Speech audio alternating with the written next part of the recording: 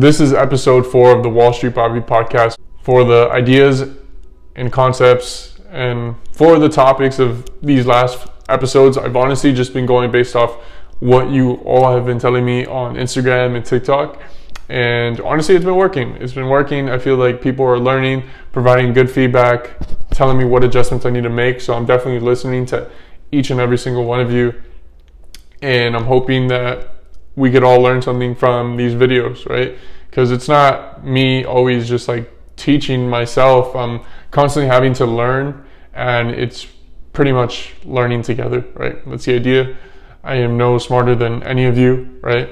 I'm just making the content, building the community, and we could all grow from it, right? So the concept that was voted in this week was Bitcoin and blockchains, right? These are huge buzzwords. I'm sure you've been hearing it for years already at this point. Bitcoin is one of those things that I find super important. The concept, the idea of it is revolutionary. There's like this way in which we live, right? It's been this way for centuries already, and it is primarily how we exchange value. If you date back all the way back to, there was a time when there was no fiat currency, or what's known as like government money, US dollars, euros. Before that time, value was exchanged in something what's called barter exchange.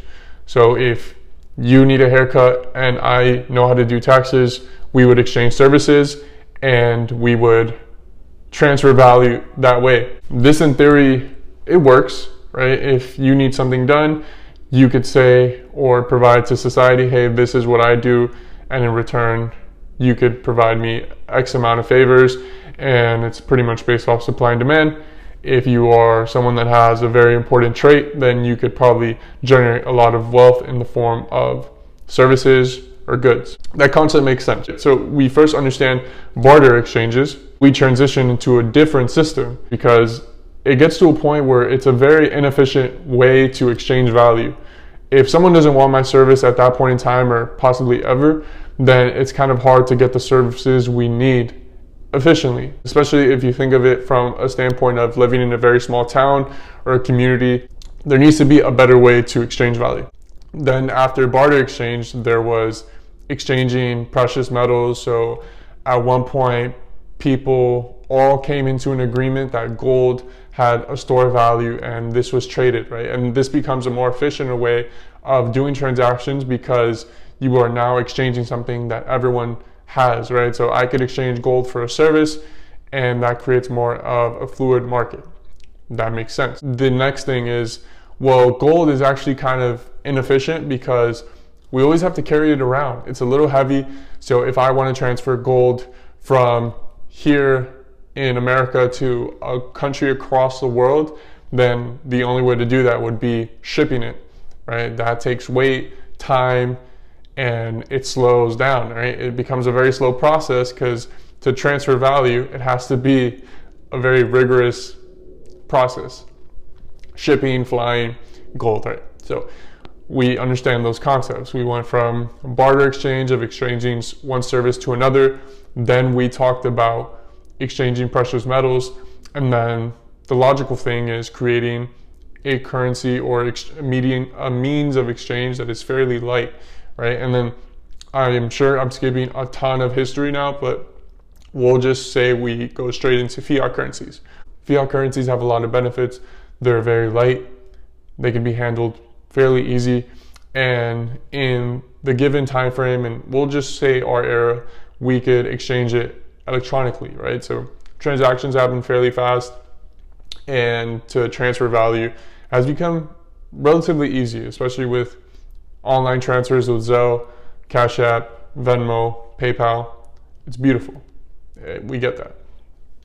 The only thing I would say about fiat currency, US dollars, euros, JPYs, these are all controlled by centralized authorities. This is really the most important concept of the video, is there is this currency that we use, the US dollar, that is controlled by a centralized authority, which is known as the Federal Reserve. And there's obviously other players in it. There's the Treasury Department, there's the US Congress, and all these parties intertwine with each other, and then that pretty much creates the supply of the US dollar and kind of trickles down into impacting inflation, all that, right? And this is like the big takeaway. The reason why this is so important is because it could print infinite amount of money. In theory, there's no cap to the amount of US dollars they could issue. So if you think of it as I don't know if you guys played Grand Theft Auto when you were little, but there was this cheat code that would allow you to get as much money as you wanted. You could think of this idea and apply it to what happens with fiat currency. If you are just holding US dollars and there is an entity that continuously prints more and more and more, what do you think happens to the value of that dollar you hold? Well, it becomes less and less valuable. It becomes worthless as years progress. The percentage is not completely accurate, but it's almost near on point. If you date back to 1920 and compare the purchasing power of the US dollar from then to now, it has lost 99% of its value. And the reason being is that there's constantly more and more US dollars. There's constantly more and more printing of the US dollars, whether it's for stimulus checks or to manage US debt. They're constantly just printing money, constantly. And this concept is one of those things that had me thinking like, shit, I know that if I were to hold all my money in US dollars for decades and decades, I'm going to lose. It is guaranteed. It's not like, oh, you might lose. It is a guaranteed L, like 100%. And I also see countries like Argentina that had 100% inflation in the past year. So effectively, their life, their expenses, everything around them got twice as expensive in just 1 year. And most of it is tied to the currency that they hold. This concept is definitely something that's not as popular amongst younger people in America, unless maybe, like in my case, I'm Cuban and Puerto Rican, so my grandfather would tell me stories that in Cuba, at one point, his currency became worthless. He had to effectively shred his money, right? So that concept always stuck with me because it's an understanding of, okay, like your net worth is denoted in a specific asset, whether it's cash, stocks, properties, and you have to be very careful because a lot of times people say, oh, I have all my money in fiat, I have all my money in US dollars, but then you have to ask yourself, well, how safe is that? How safe is that? Like, what are the rules behind that asset that you're holding? And effectively, like, what is your return on that? And in those hyperinflation environments, it's easy to see why that matters. Maybe here it's not, but you could see the effects that it's had in the past year. A lot of shit has gotten so expensive. And it's not that everything just costs more, it's just like your dollars are less valuable. Your dollars are less valuable. That's point and blank what it is. And I'm not saying like fiat's bad either. And it's important because at the end of the day, you're paying all your bills in US dollars. You go to the grocery store, you're paying in US dollars. You go pay a loan. Anything right now that you pay for, right? The exchange of value in our society is paying in US dollars, right? So it's always good to have cash. I'm not by any means saying don't have any cash. I'm just walking through the logic of why we should understand what Bitcoin is, right? So I'm just going through the steps. We went through the barter exchange. We went through precious metals. We went through fiat currencies, which is the US government money.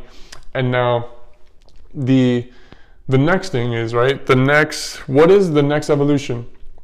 We're constantly evolving and adapting as a society, and we're continuously growing and learning. So what is that next thing? What is after fiat currency? There has to be something that's more effective or perhaps more efficient. And I think the solution to that is having what's known as a decentralized currency, meaning there is no central authority that is controlling the amount of supply behind it or having a power, like effectively a power behind it. That is what blockchains allow us to do. This is like the concept, what Bitcoin preaches, right? This is you could think of it as a form of currency, and there's only 21 million Bitcoins that will ever be issued, right? So there's already a cap in supply, which already off the bat intrigues me.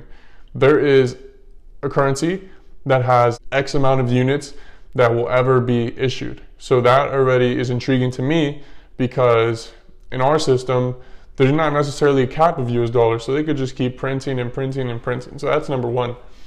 The second thing is, it is digital, and you could self-custody your assets. You don't have to store it in a bank. And also, Bitcoin has that concept of decentralization. There's no central authority controlling it. It's all in the hands of the users.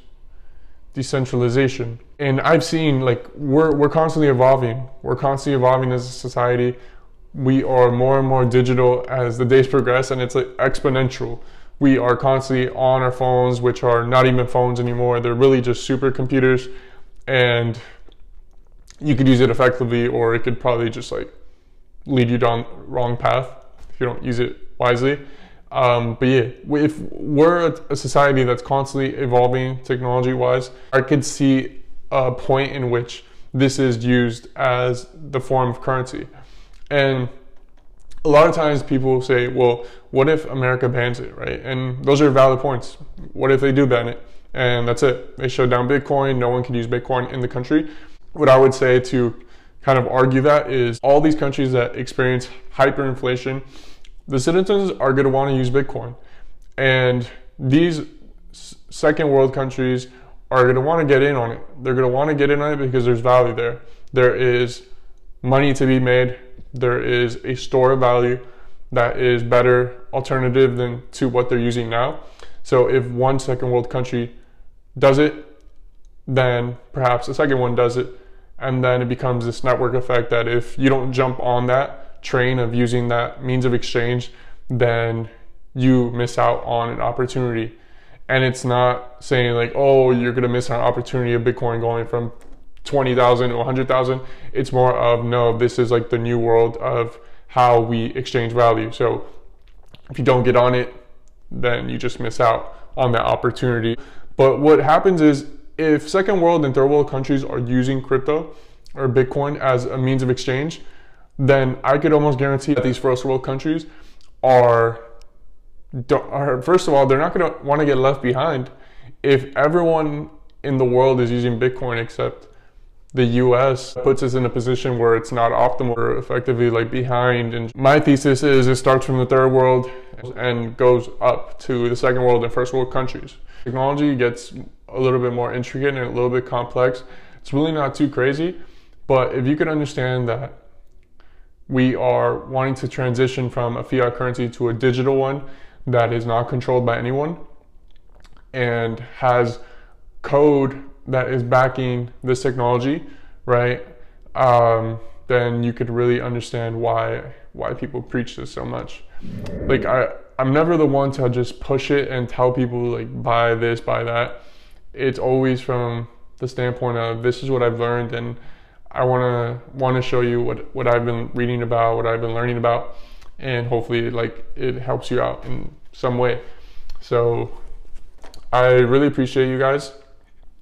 Hopefully for next week, I'm gonna get a new mic. I'm gonna get, I think it was like the Blue Yeti mic. I heard it's pretty elite, and I want like the audio to get better. And then the next thing is to bring guests on the podcast. So we're working on that.